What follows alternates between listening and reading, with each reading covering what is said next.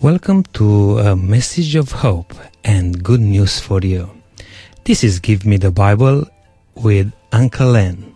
Stay with us, please.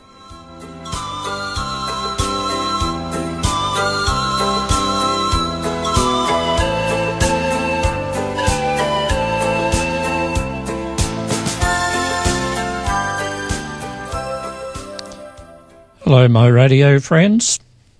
Thank you for tuning in today. I hope you've been finding these programs on Give Me the Bible interesting and helpful. I also hope that you have come to the conclusion that the only safe thing to base your faith on is the Bible. The Bible is the Word of God. God is its author, and I figure God knows what He's saying. Basing our faith and beliefs on tradition or the so-called revelations of the Spirit is dangerous, as you can never be sure if what you're hearing is actually from God or from some other source. God was wise enough to have the important things that we human beings should know be put in writing. And of course, that is in the Bible. Just because your mother or father followed a certain pattern in their lives does not mean that is right. Salvation is a personal matter. No human being can save you, no matter how good or how kind they might be. It's between you and God.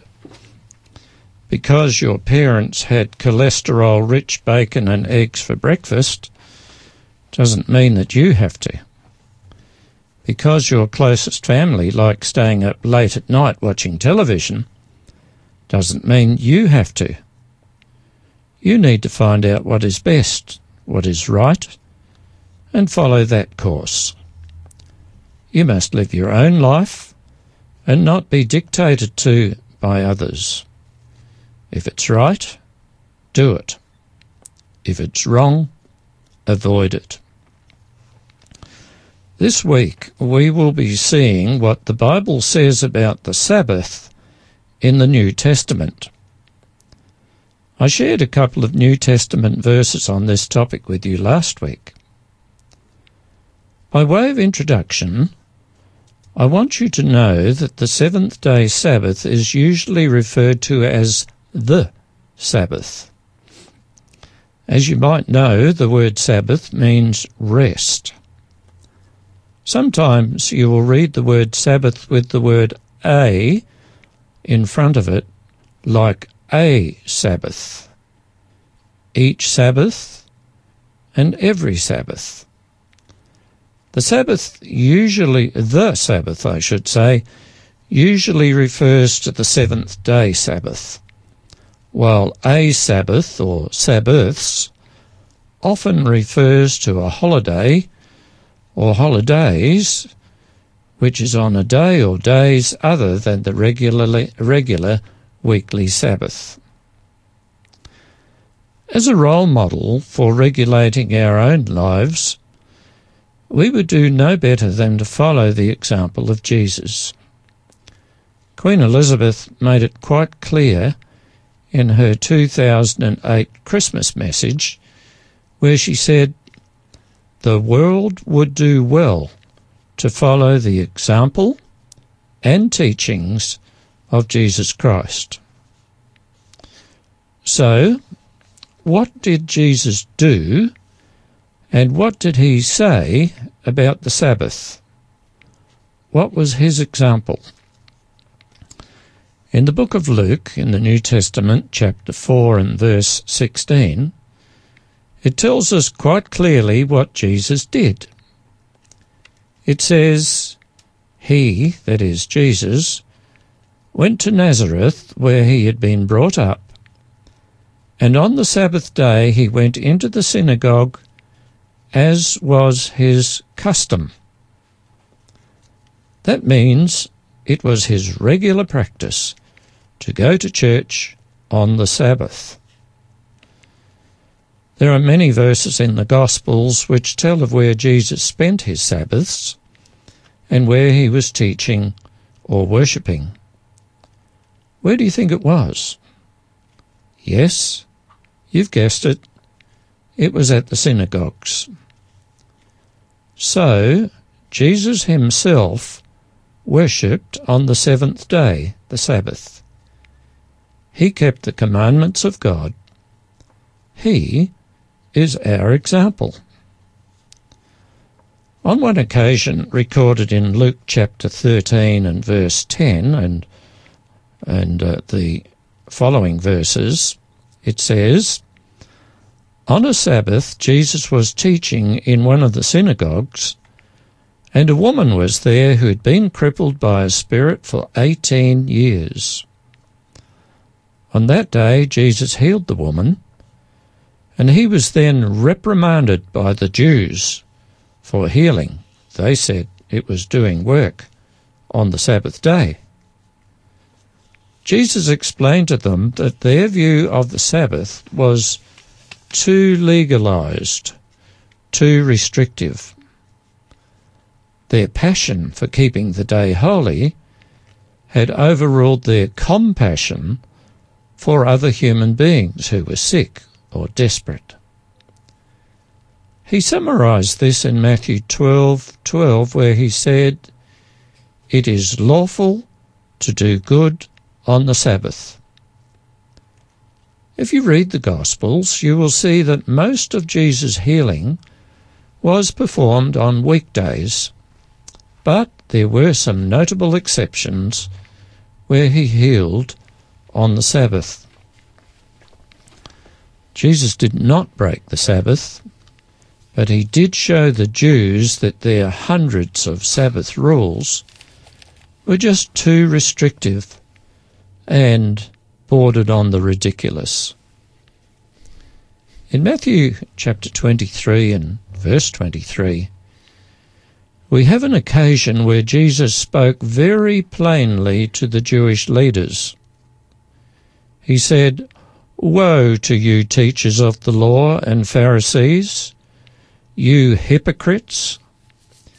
You give a tenth of your spices, mint, dill, and cumin, but you have neglected the more important matters of the law, justice, mercy, and faithfulness.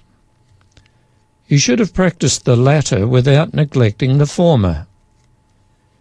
You blind guides, you strain out a gnat, but swallow a camel." Yes, the Sabbath was a day of worship, but there are situations where it is important to help someone in need. Do not get this wrong. By teaching and example, Jesus upheld the seventh-day Sabbath. On one occasion, the disciples came to Jesus and asked him a serious question in response to something Jesus said about the destruction of the temple in Jerusalem. This is recorded in Matthew chapter 24 and in Mark chapter 13. The disciples asked a double-barreled question. This is what it was: "When will this happen, and what will be the sign of your coming and of the end of the age?" Jesus explained future events to them, events which did not occur while he was on earth. Looking into the future, he said how dreadful those times would be, and then added, and this is in Matthew 24:20, "Pray that your flight will not take place in winter or on the Sabbath." He was not talking about aeroplanes. He was talking about a time when people would need to run for their lives to escape the trouble they would experience if they stayed. And amongst all the hardships they would experience at that time, he hoped the people would not have the added hardship of winter or the need to do this when they should be worshipping and resting on the Sabbath. Now, Jerusalem was destroyed by the Romans in AD 70, many years after Jesus had gone back to heaven. People were still keeping the Sabbath then, and would be right through to the end of the world. Jesus never gave any instructions or even hinted that the Sabbath, the day of worship, would be changed. Some people suggest that after the death and resurrection of Jesus, the Sabbath was changed. Isn't it rather strange that Jesus, who gave so much instruction about so many things, did not say anything about such a change? The reason he never said anything was that there was nothing to be said, as there was never to be a change. The man-made change came about contrary to the wishes of God. We'll talk more about that next week. At the end of each of the Gospels is recorded the events surrounding the crucifixion and resurrection of Jesus. Interestingly, Jesus rested in the tomb over the Sabbath, and the people concerned about his death also rested. They did not embalm him during that day, nor even went to the tomb. This is pretty strong evidence that there was no authorized change, and that the Sabbath remained special and sanctified and holy and blessed. You can read this for yourself in Matthew 28, Mark 15, Luke 23, and John 19, and these chapters are all close to the end of the Gospels. So it appears that the believers in the early Christian church kept the seventh day, what we currently call Saturday, as their holy day. But what did the other New Testament writers, the apostles, what did they do, and what did they have to say about the subject? Was the Sabbath changed from the seventh day to the first day during their time? In the book of Acts, chapter 13, verse 14, it speaks about the Apostle Paul and his missionary companions. This is what it says: from Perga, they went to Pisidia, Antioch. On the Sabbath, they entered the synagogue and sat down. And then later in verses 42 and 44 we read, as Paul and Barnabas were leaving the synagogue, the people invited them to speak further about these things on the Sabbath. So the week went by, no special meeting, and then on the next Sabbath, almost the whole city gathered to hear the word of the Lord. You probably know that Paul, the Apostle Paul that is, was a missionary in southern Europe and the Middle East for quite some years, and preached the good news of salvation in many areas. On another occasion, they were at the city of Philippi, which was a Roman colony, and where there was no Jewish synagogue. So Paul and his companions, and the Bible says this, on the Sabbath we went outside the city gate to the river, where we expected to find a place of prayer. That's from Acts 16:13. On this occasion, as there was no church, they went into nature to find a secluded and pleasant place to worship and pray. From these two references, it's quite plain that it was the Apostle Paul's standard practice to worship on the seventh day. And we are going to take a short break, and we'll be back in a minute.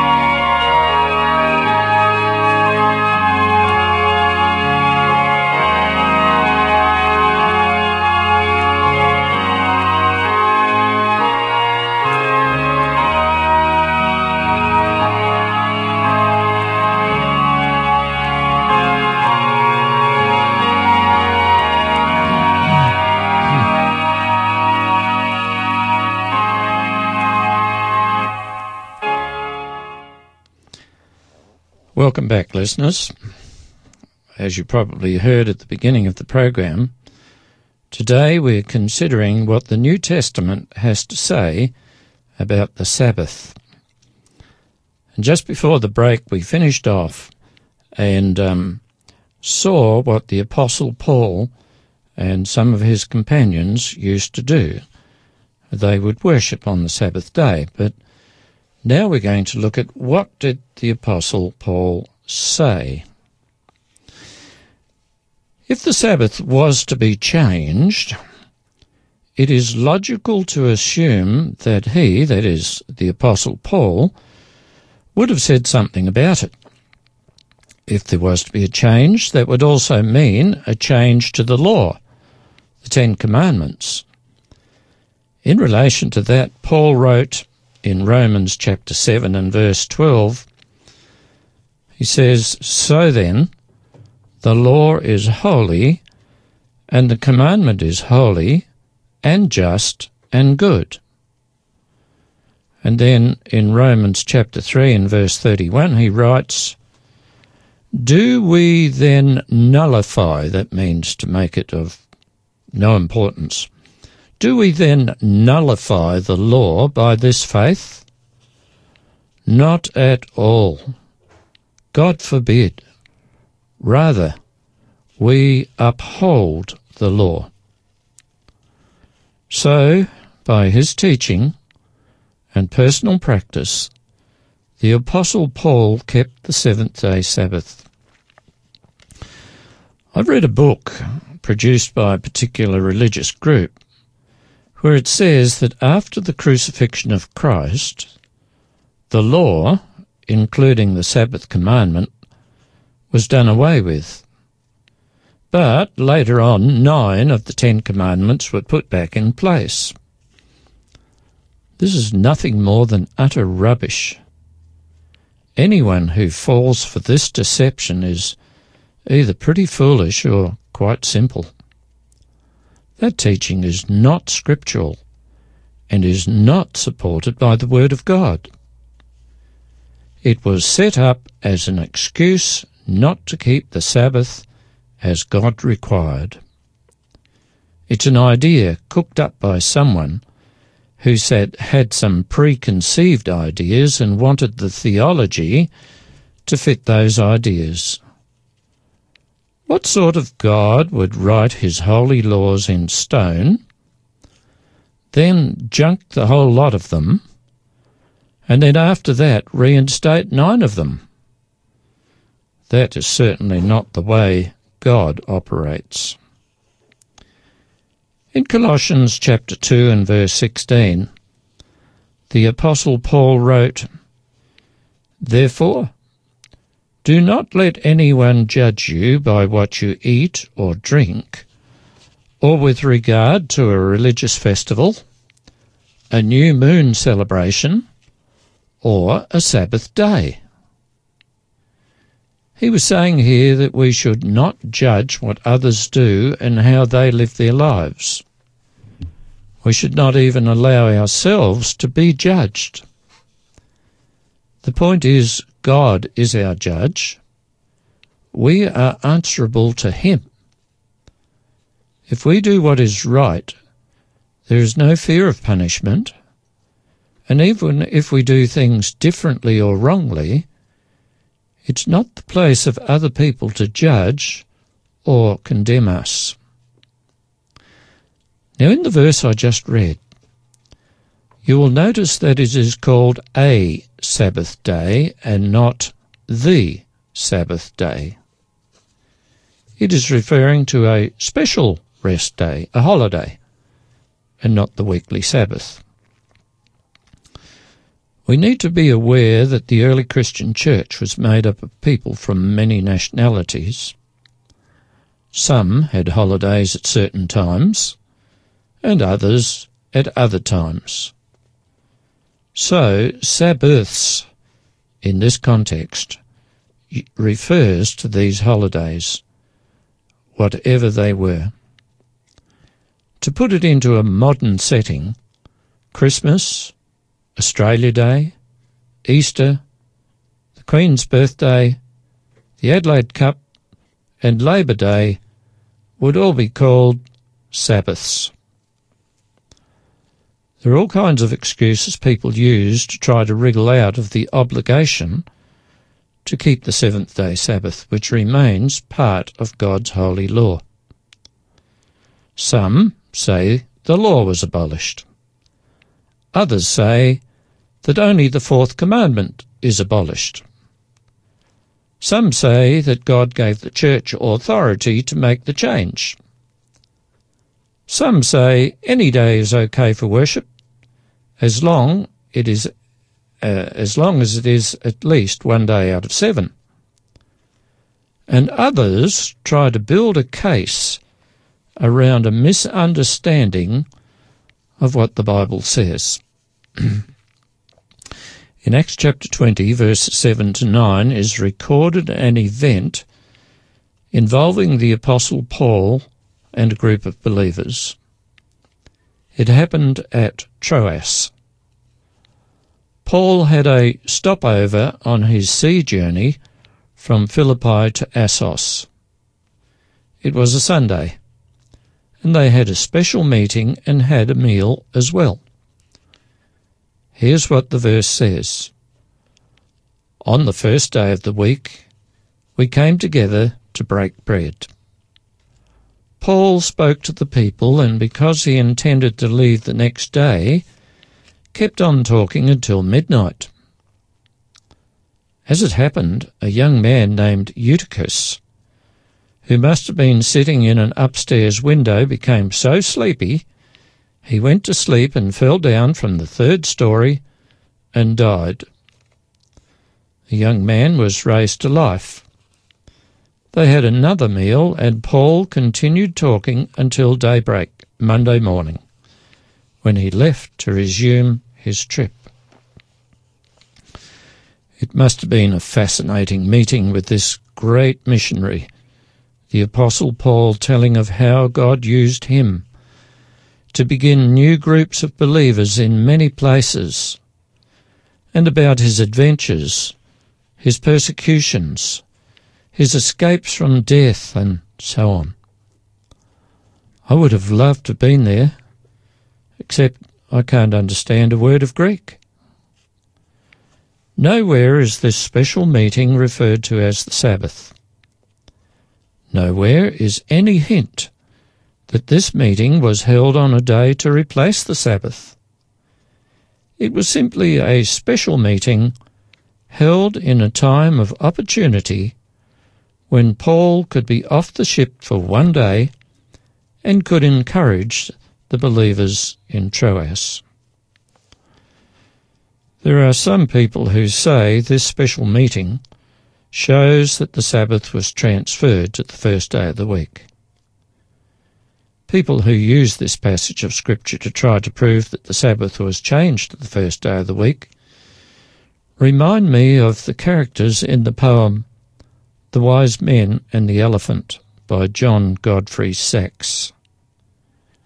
They look at one little bit of what they regard as evidence and disregard everything else. I'll read the poem to you at the end. You need to look at as much evidence as possible to understand what the Bible actually says. Or, like the so-called wise men, you will end up with the wrong conclusions.